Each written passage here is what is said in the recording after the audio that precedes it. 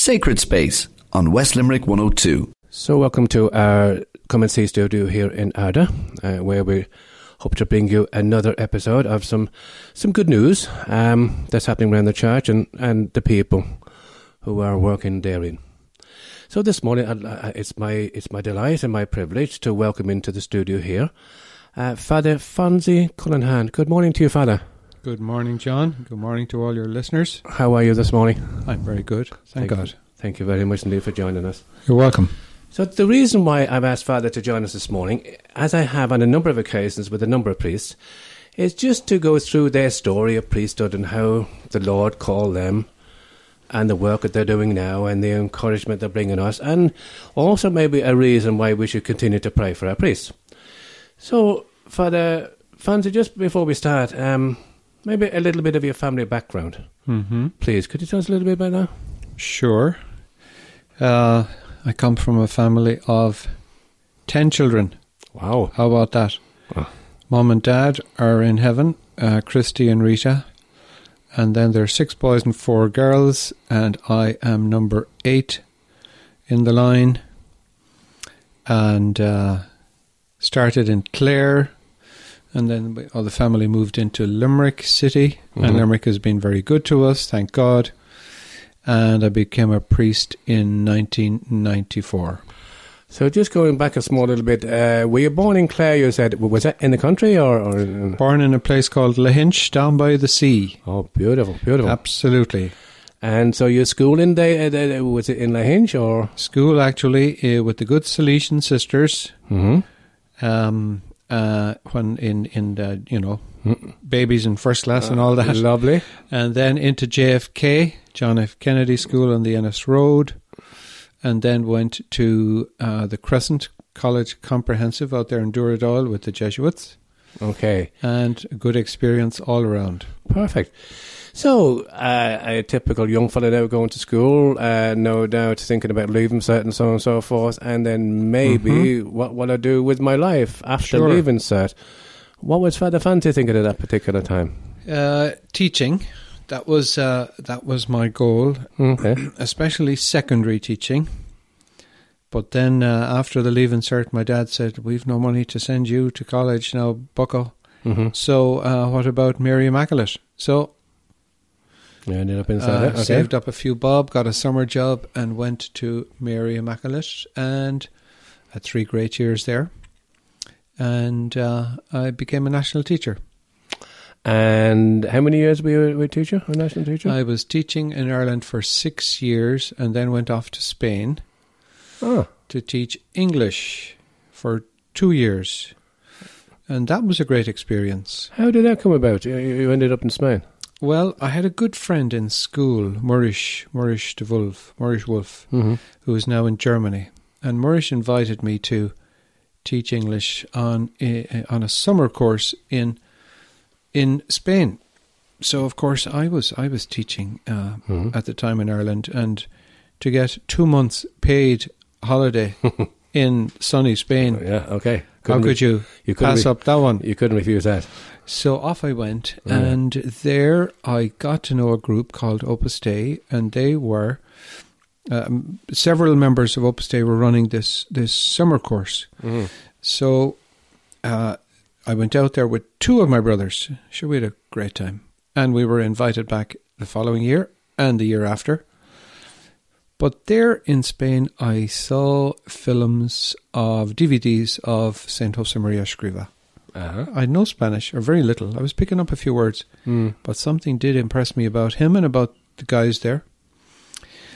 And anyway, to make a long story short, came back to Ireland, was teaching away.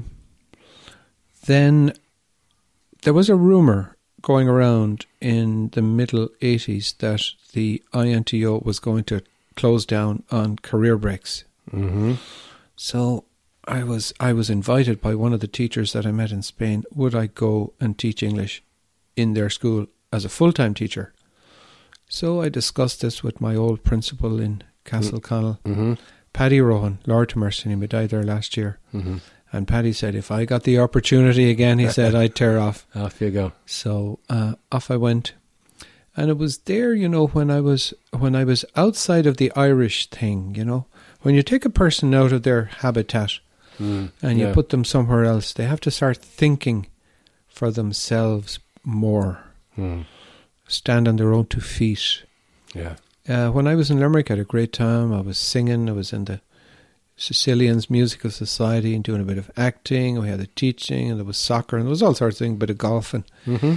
So then I was out of all that comfort zone, and I was over there in Spain, and I began to take my spiritual life more seriously. I began to pray more. This was with the help of a lot of guys there in Opus Dei as well. There was a club, and they used to tear off on Saturdays. We'd go off climbing mountains, but as we'd go in the car, one of the guys would take out a little bit of scripture, read a line, we'd pray, read another line, silence, And this thing was I really thought was beautiful. What a beautiful way to pray. Just get a little thought and then silence. Father, would this have been new to you now? I mean, experience this? Yes. Faith being shared? Okay. Well, yes, it was. Now, I have to say that, of course, 90%, and St. Josemaria Escriva, who founded Opus Dei, would say it, 90% of a person's vocation comes from their parents. Just about to ask that, yeah. Absolutely. But at the same time, this experience of mental prayer, contemplation, contemplative prayer, reflective, was not really the kind of thing I was very used to. And I liked it. And of course, no matter who you are, no matter where you are, you can do it, You just need that bit of silence, put yourself in the presence of God. Get some book, get something good. Even a picture, a picture of Sacred Heart or Our Lady, whatever, and start listening and start speaking with the Lord, and it will happen. And this began to grow inside me, and all this this spiritual life got stronger. There was a Franciscan church around the corner from where I lived in Spain. I was in the city of Valladolid, which an ancient capital of Spain. It was from there that Columbus got his permission to set sail from the king and the queen, Isabel and Ferdinand, and Ferdinand II. So anyway, in that city, I learnt a lot. And it was there, in fact, on our little retreat. There's a story about that, but maybe it's too long to tell, I don't know. No, walk away. There was a friend of mine there he was working in the school. He had an apartment. There were several lodgers in it. Of course, in Spain, most people live in the high-rise things. Okay, yeah, okay. They don't have the 3-bedroom semi-detached like we do in Ireland. No. Out in the outskirts of a city they would, but mostly it's pisos, as they call them. It's apartments. So I was living in the apartment of Chus, was his name. Jesus, which is actually Jesus. Loads of Spanish kids are called Jesus. Very strange for us. And they give them all nicknames, you see. And anyway, Chus had me there, and I did a retreat, one in 1988 there, and at the start of 88, and towards the end of 88, Chus tells me, there's another little weekend retreat on, wouldn't you go? And I said, no, I'm going playing golf. Okay. So he convinced me anyway. He badgered me into it. But we were great friends now. He could do it, you see. So I went on that retreat, and it was there that I decided, believe it or not, I can't explain this. If anybody listening in can explain it, you can tell me. It was during that retreat that I crystallized the idea, and I actually said it to the priest on the course, I want to become a priest. That's the first time that ever came into your mind, Father, is it? It's the first time that I actually put it into one sentence. Okay. But when I went to Maynooth then the following year, we were asked by 3 different priests who were giving us what they call the spiritual month, the September course for the newcomers. That was 1989. And 3 priests, 3 individual men, they asked us individually to write the story of our vocation. So we take out a sheet of paper and a pen, and we begin to write. And the third time that I wrote that, it became quite clear that in actual fact, this was God's plan all the way. You know? All those spiritual training when I was young, kneeling down, saying the rosary at home.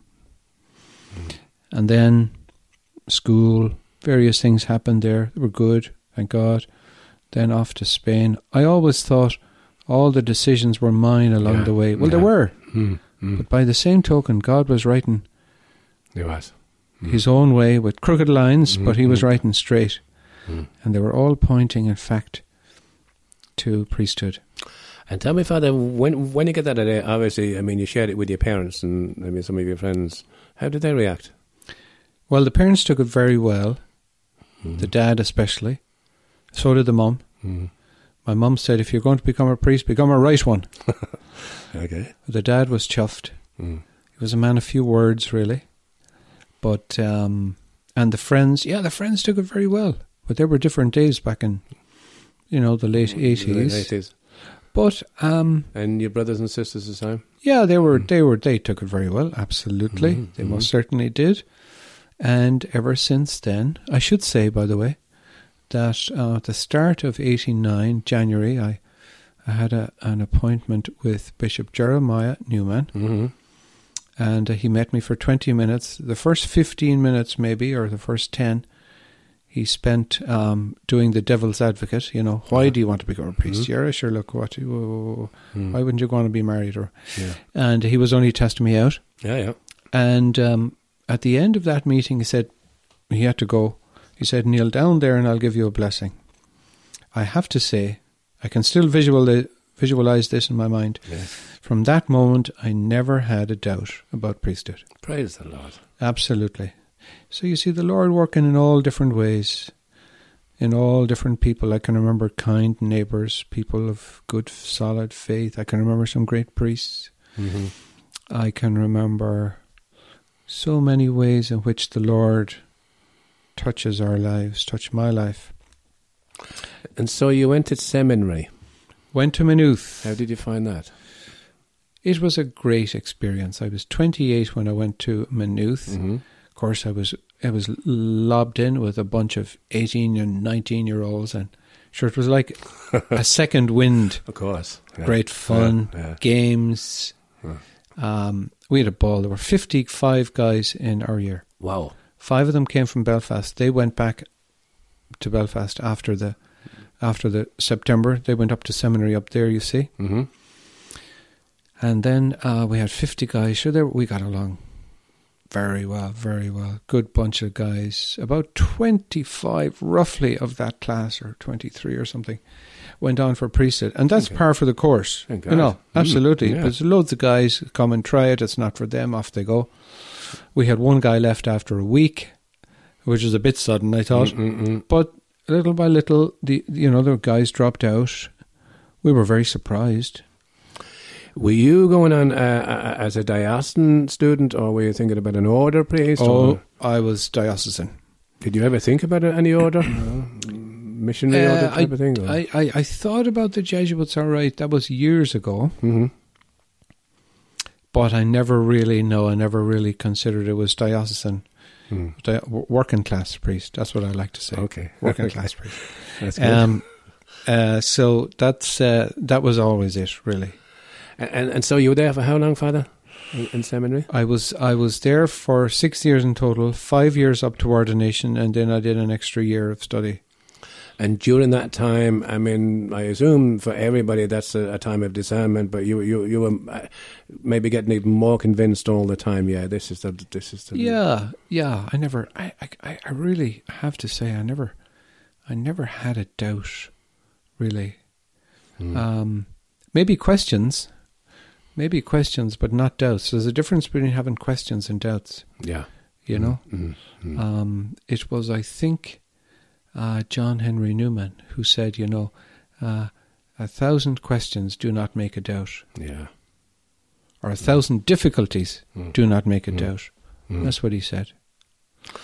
So after 6 years, time for ordination? Well, ordination was after 5, After that's 5 right, in years, excuse me, 94. And went back then for finishing off an STL, which is kind of like a master's. But just coming back now to the ordination, can you remember the ordination day? Oh, Father? You yes, can? indeed. 12th of June, 94, St. John's Cathedral. Bishop Newman, Mm-hmm. Jeremiah. I was the last to be ordained by Bishop Jeremiah. God bless him, a great man, and Lord have mercy on him. He's buried now in the cathedral. Mm-hmm. That was 94. A proud day for the parents and the Absolutely. family there. Big shindig and all the rest of it. It was marvellous. And then it was time you had to go and do some work, or in your case, a little bit more study, was it? Came back, yes, went back to Maynooth for another year. Then 95, did a few weeks in. I was helping out in St. John's, or was that 94? That was 94. 95, then I was appointed in St. Munchin's Parish, St. Munchin's, St. Lelia's in the city. I was there for just 1 year. I was looking forward to 10 more, but I was moved off to become chaplain of the regional hospital, which has changed name twice since, Yes. but I'll just call it the regional anyway, that's as what you everybody were else does. That must have been some experience there, Father. It was marvellous. That was marvellous. I was just there for 5 years, but that was a learning curve. We learned so much from the sick. Yeah. It is a place, vocation, where you touch life and you touch what is really essential, you know. I remember many's the time talking to sick people, and they would say, look, you can keep the lottery and lotto and all that. Yeah. I just want to get well. And there was also a camaraderie amongst the sick, and there was a levelling of, social distinctions. It didn't matter if you were if you were a millionaire or whatever, and if you were, if you had a PhD or just a pass intercert, it didn't make any difference. You were sick. You were sick, and we were all together, and we were all kind of rooting for each other. It was a privileged time to be a priest and all of that, and struggling, of course, then with the whole notion of suffering and where does Christ come into that. But in the chapel in the regional hospital, there's a big crucifix, pretty much life-size, and many's the time I'd go in and just look up at it and say nothing. There was no need of words, and the answer is up there somewhere. Yeah. And that was it was a time of learning too. It was a time I remember oftentimes sitting down with after somebody had died, the priest would be called, before they died, and I might be there on my own because it might happen in the middle of the night. The nurses would do their stuff, of course, and then the medical staff, and they were great, absolutely. But when they were finished and the corpse was there on his or her own, sometimes I'd be waiting for the family to come in. They might be out in the countryside or wherever. And I'd sit down and I'd ask myself this question. That person was breathing an hour ago and now they're no longer. What is the difference between that corpse and the living person? And of course, it's the spirit. It's the spirit, yeah. It's the spirit. The spirit is no longer there, but it's still alive. The spirit, even though the body was dead. That's a wonderful truth. Sure. To have the gift, maybe, of faith, to Absolutely. realise that. Absolutely. That our soul continues and our spiritual life continues. I mean, even the language that we use, to die, is a word, to expire. Yes. Ex, out. Spire, spiritus. The spirit is gone out. And to inspire is the opposite. The spirit goes in. But to expire. And of course, if we really love someone, how could we believe that their spirit is gone? Yeah. I find that incredible. And some of the witnesses of faith you must have experienced there, Father, from people who maybe you mightn't have thought maybe had that faith, but in the moment of truth, Sure. they were there with you. There are very few atheists. There are very few atheists. In the hospital, there are very few atheists. Outside of the hospital, an awful lot of cocky people who, Bravado, whatever. absolutely, and there's loads of that in Ireland right at the minute. Mm.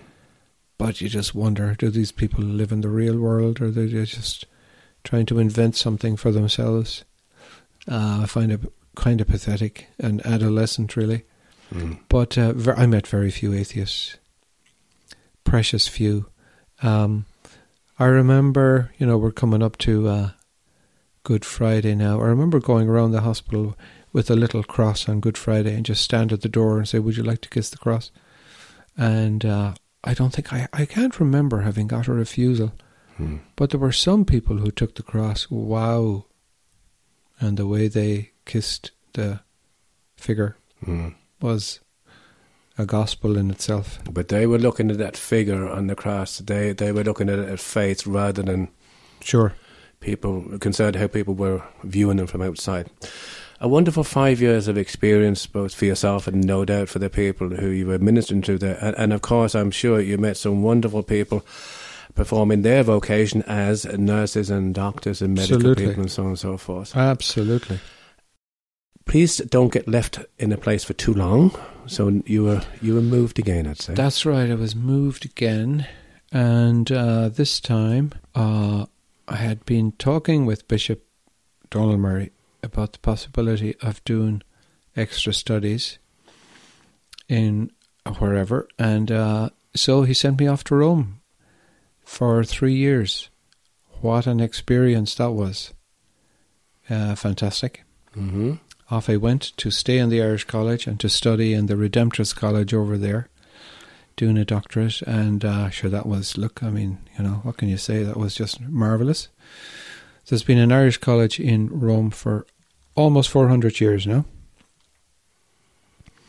It was there, excuse me, of course, it was founded there during penal times in Ireland when the Catholic Church could not have their own priests and seminaries. So the Irish went to the continent to study, and there were many colleges. The Irish College in Paris, Salamanca, Prague, Louvain, and Rome, and others. And was there any specific reason why you went to Rome or went for further study? Was a reason at the end of it that you wanted to I don't know. Why would you have taken the doctorate? Yeah, good question. Well, I suppose it's a kind of a natural development. If you have your basic degree and then an STL, and then you'd like to finish it off. Okay. Wanted to study more too. It's just the way it happened, really. But Bishop Donald was just fantastic. Wonderful. Fair play to him, and of course he's a man himself who values study. Mm-hmm. And I ended up there. It was. I have to be honest here now. It was. I had to egg him on a little bit as well. Mm-hmm. Say, any chance I could kind of do it? And he said, "Oh, okay." So, but look, wasn't it great? But no doubt the Lord again was right in that story. Well, you see, this is it. Behind. Okay, after 3 years, you returned again to Ireland. Came back again, and Bishop Donald sent me off to be chaplain in the Limerick Institute of Technology. That's another new one, absolutely. 7 years there. Great experience with all the young people and all the staff. And that was great. Absolutely. It was very blessed. How were you accepted there? I mean, the view is these days that young people, priests, Catholics and so on and so forth in a college. Yeah. How was your experience? Well, I think they take you for what you are yourself. Okay. The collar or the clerical garb, I don't think they really quite know what it stands for. But it was accepting you personally and how how they would find you, what kind of a person you were. You've got to earn it, But that's good. That's good. You mentioned early on that when you were in the hospital and you spoke to people one-to-one, that you found very few atheists. Sure. On the same level, the same sort of thinking when you were in college, did you find many people, when it comes down to it, one-to-one, said no? Oh, I would be absolutely convinced that, you see, there is a groupthink. Yeah. And when people are in a group, you know, they don't want to stand out, number one, and they're inclined to imbibe what others tell them. There is also, of course, the kind of the youthful rebellion. Yeah. You know? Anyway, yeah. Yeah. So we've been in secondary. Now we're free. You know, we can do whatever we like, and of course, so many of them do, and they all find the same thing, that, as we all do, you know, that the human person is made for God. Now, they don't realize this, but they run out there like the prodigal son, as I did too, in some ways indeed, you know, and you look for fulfillment in all the buzz, the things that give you a buzz. You know, now when I was in college, life was a lot simpler. Money was, we had none, you know. I mean, drinking, we just didn't have the money to do it. Cars, we didn't have any. Drugs, they were unknown. And the whole, you know, sexual morality was much more respected. Yeah. Back in the 80s. But now things are different, and there's a lot of people being hurt. There's a lot of young people, I think, who are unhappy, and they're searching. I mean, just a few weeks ago, there was a survey done in a college, a big university in Ireland, where, now, was it half or a third of the student population admitted that they binge drink on a regular basis. Yeah. You know, you say, that's not a sign of happiness. No. That's not a sign of happiness. So the Lord is still there, and people are searching here, there, and everywhere. But He's still waiting for us to come back. And that is the great hope, of course, for us all, that God is still interested, just as He was in us, still loves us, still is searching for us, absolutely, and it doesn't matter how far we run away from Him, He will still be there waiting for us to turn around and come back. Ireland at the moment is in many ways in a bad way, but in other ways an awful lot of good things happening. One of my great memories, just 4 years ago, I was in Madrid for the World Youth Day in August of that year. I brought over a group of 20, including some students from LIT, and there were 2 million young people in Madrid together for the World Youth Day around an old man called Pope Benedict. Yeah. Now, you gotta stand back and you gotta be honest, and you gotta look at that. Just wait a second now here. 2 million young people. Now, I saw the crowds. These were not old fogies, do you know. These were young, youthful, lively, vibrant. They were in their late teens, 20s, maybe a few in their 30s. And they were just everywhere. The police, I mean, if you had a rock concert with 20,000 people, there'd be riot gear. That's right. You know? Yeah. I mean, the police, and I speak Spanish, and I was talking to the police, they were leaning up against the car, smiling and just waving people. That's the way to... Yeah. It was great fun. There was no need of riot police. There were 2 million there.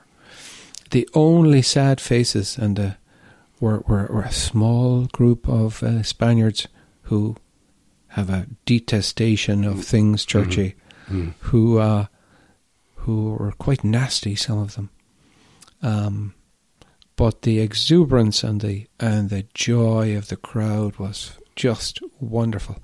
We had a marvelous experience, and I keep those things in my heart, and I think about them, and it's, that same Lord which animated and gave joy to all those people, He's going to continue to work in Ireland. The Spirit is still there, and it's as strong as ever. The arm of God has not shortened. Man is still man, still in need of God, no matter how sophisticated we think we are. Mm-hmm. No, absolutely not. We're just human nature, still the same, and God is still the same too. And so it came time for you to leave your work in LIT. That's right. And then you got another position. Got another position to go out and be parish priest in Rathkeale, County Limerick.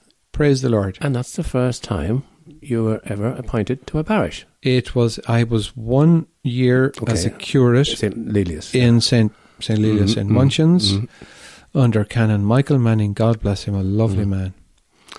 But you're into Rathkeale anyway. Into Rathkeale, and there you go, 3.5 years there. Wonderful people of West Limerick. And it was a great experience. And people very, very nice. Very, very nice. And learnt a lot there, of course. You've all the admin and all that. All the problems that end up on your desk. Let's say that. But sure, look, thank God, that's part of life. That's part of it. Just a few things that I normally ask priests when I chat to them, because people pose them from time to time. Maybe it's the RTE type of thinking. And people say, well, is it priests, do they have a lonely life? Are you lonely? Definitely not. I mean, you see, it comes down to a priest's prayer life, spiritual life, relationship with the Lord. This is my vocation. Thanks be to God. For many people, for most people, their vocation is marriage. And from what I know of marriage, people can be very lonely in marriages too. There is, how many marriages are breaking up now? And that must be a tremendous wrench in a person's life.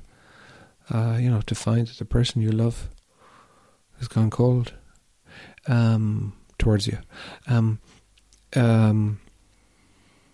So, absolutely. No, sure, there are times I might get fed up. We all have that. Yeah. Absolutely, that's part of life. Part of life.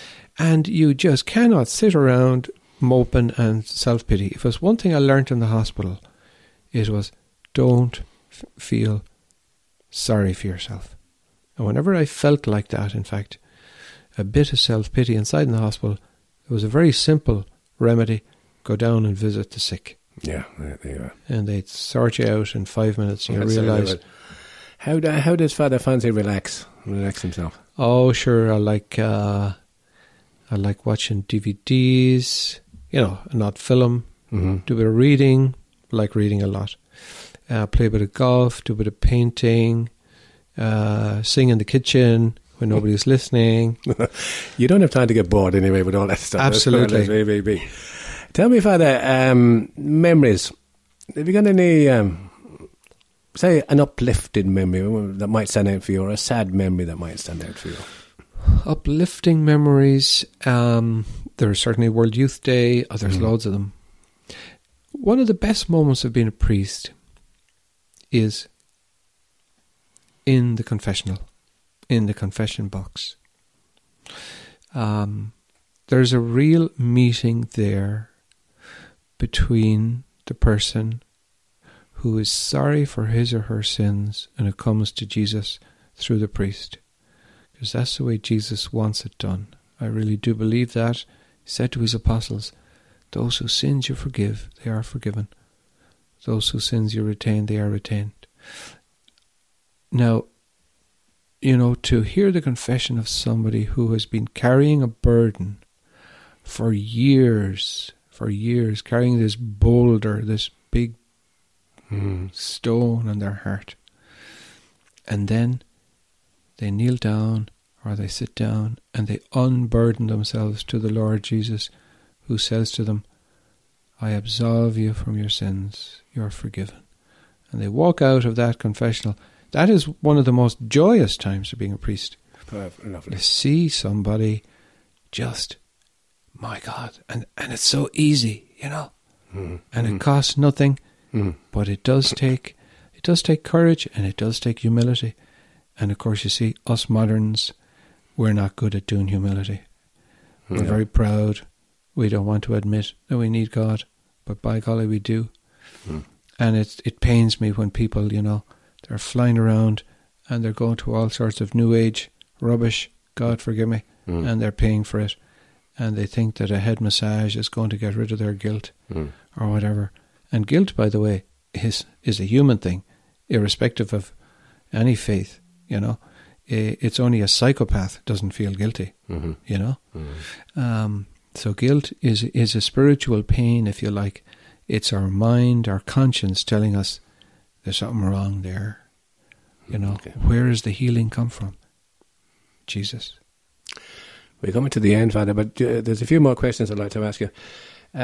What do you think people expect of a priest? Okay. I think deep down they expect a priest to be a man of prayer, to be truthful, to be consistent, you know, to act the way you should, according to the gospel, which can be very difficult, but that's the calling. But that's the calling for every Christian, of course. Of course, yeah. You know, not only a priest. It's the calling for everyone to live according to the gospel. Father, I've asked you a number of questions here about the priesthood and so on and so forth, and moving on. And as you shared with me, you know, that the way the Lord is still writing there in the background. Sure. And the Lord hadn't finished with moving you yet, because something else came up in more recent times. You have been appointed as a bishop. Can you tell us a little bit about that, please? That is true. On the 25th of this month, I got a phone call from the papal nuncio, who wanted to see me. The following day, I called up to Dublin, and he told me straight off that I had been appointed Bishop of Waterford and Lismore. I would love to have had a camera on my face at that time. I wonder what shade of white did I go? And so ever since then, life has been a bit of a whirlwind, to say the least. To say the least. Trying to get my head around that. And but the goodwill has been just tremendous, and Bishop Brendan has been great, and all the other bishops indeed, and my priest friends and people all over the parish and Rathgiel and beyond, my friends, family, and of course the people of Waterford and Lismore got letters in the door by the truckload. I'd say. And I will get around to answering them. Texts, phone calls, all the rest of it. All goodwill. And I just hope I can, with the help of God, live up to their expectations. I asked you there just a minute ago, what do you think people expected of a priest? What do you think people expect of a bishop? Oh, I suppose a lot more, you know, I mean, your more public position, and some of the demands, of course, will be impossible to fulfill, obviously. You know, a bishop is just a human being, really, at the end of the day. And there are only 24 hours in a day, and he can only do so much. But, you know, there's a line in the gospel, Jesus calls the fishermen, and they left their nets and followed him. You know, they just left the work undone. And that's going to be the way for all of us. I mean, the Lord Jesus, when he left the earth, well, what had he actually accomplished? I mean, it looked as if everything was, you know, he hadn't built anything. He had very few converts. He had a whole pile of people ran away.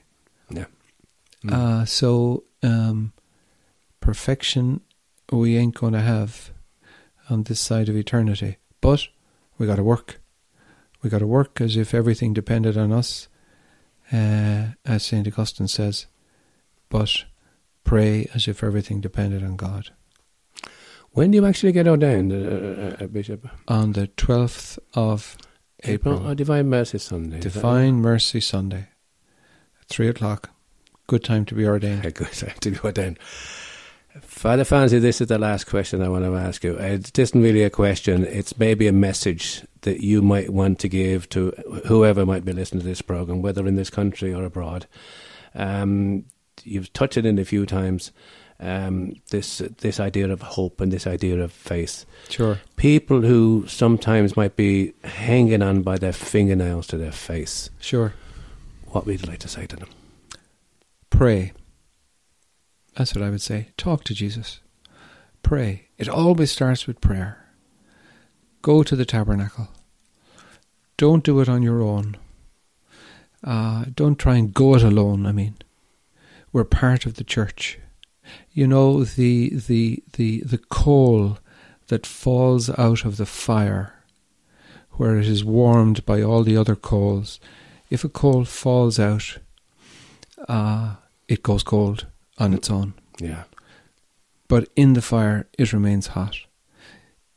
So don't try and think that you can solve all these problems and you can figure it all out on your own. When Jesus taught the apostles to pray, he taught them the Our Father, not the My Father. Mm. We're in it together in the church, which he founded. So I would say, be part of the community. Go to the sacraments, pray, and remember that God is with you, and he's with the others. We're all imperfect. You may look around your community at Mass, and you might, you might say, well, they're not much. Well, then again, you know, what are you doing? Mm-hmm. Mm-hmm. It's so easy to be critical of others. We have to judge ourselves by the same standards. How am I an apostle for Christ? That's the great privilege, that's the great challenge, to be an ambassador for Christ. Father Fancy, what a lovely way to finish off the interview, to be an ambassador for Christ.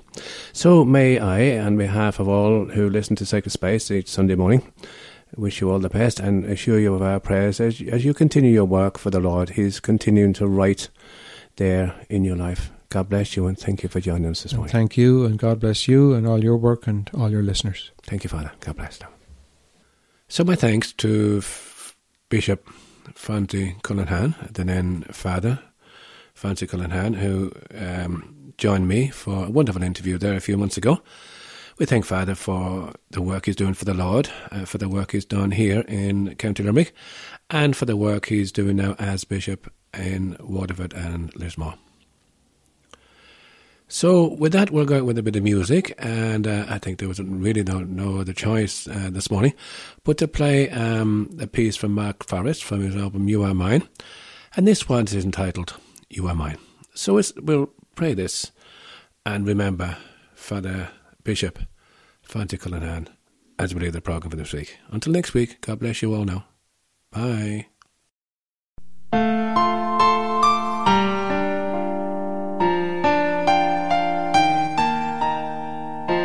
A voice came from the cloud.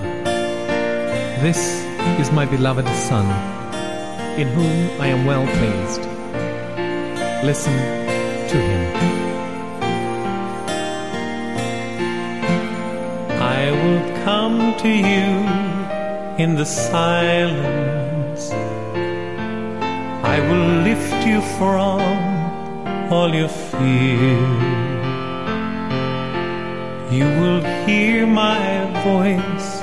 I claim you as my choice. Be still and know I am here.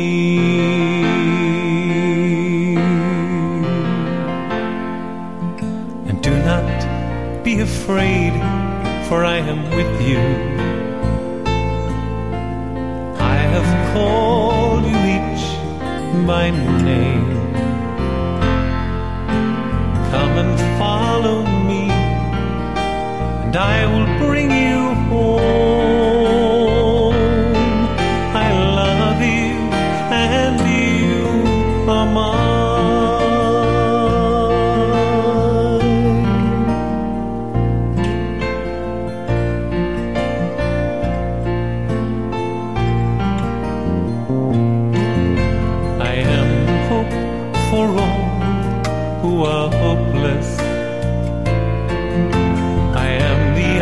place for those who long to see. In the shadows of the night, I will be your light. Come and rest in me.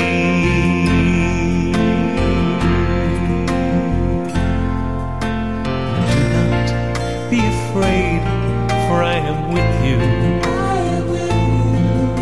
It is I who have called you each by name. Come and follow me, and I will bring you home.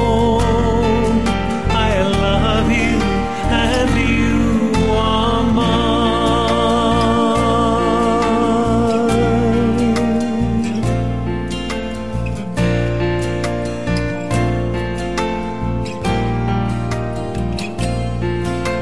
I am the strength for all the despairing, healing for the ones who dwell in shame. All the blind will see, the lame will all run free, and all will know my name.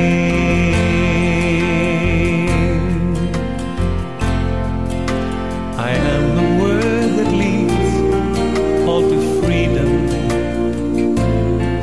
Yes, I am the peace the world just cannot give. I will call your name, embracing all your pain. Stand up now and walk and live.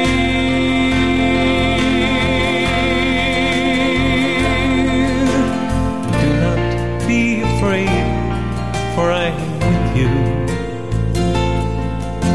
It is I who have called you each by name.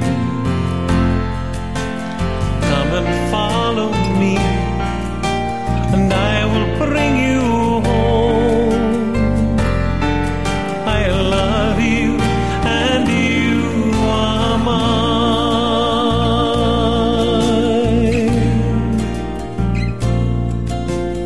Do not be afraid, for I am with you. It is I who have called you each by name. Come and follow me, and I will bring you home. I love you, and you are mine. Sacred Space on West Limerick 102.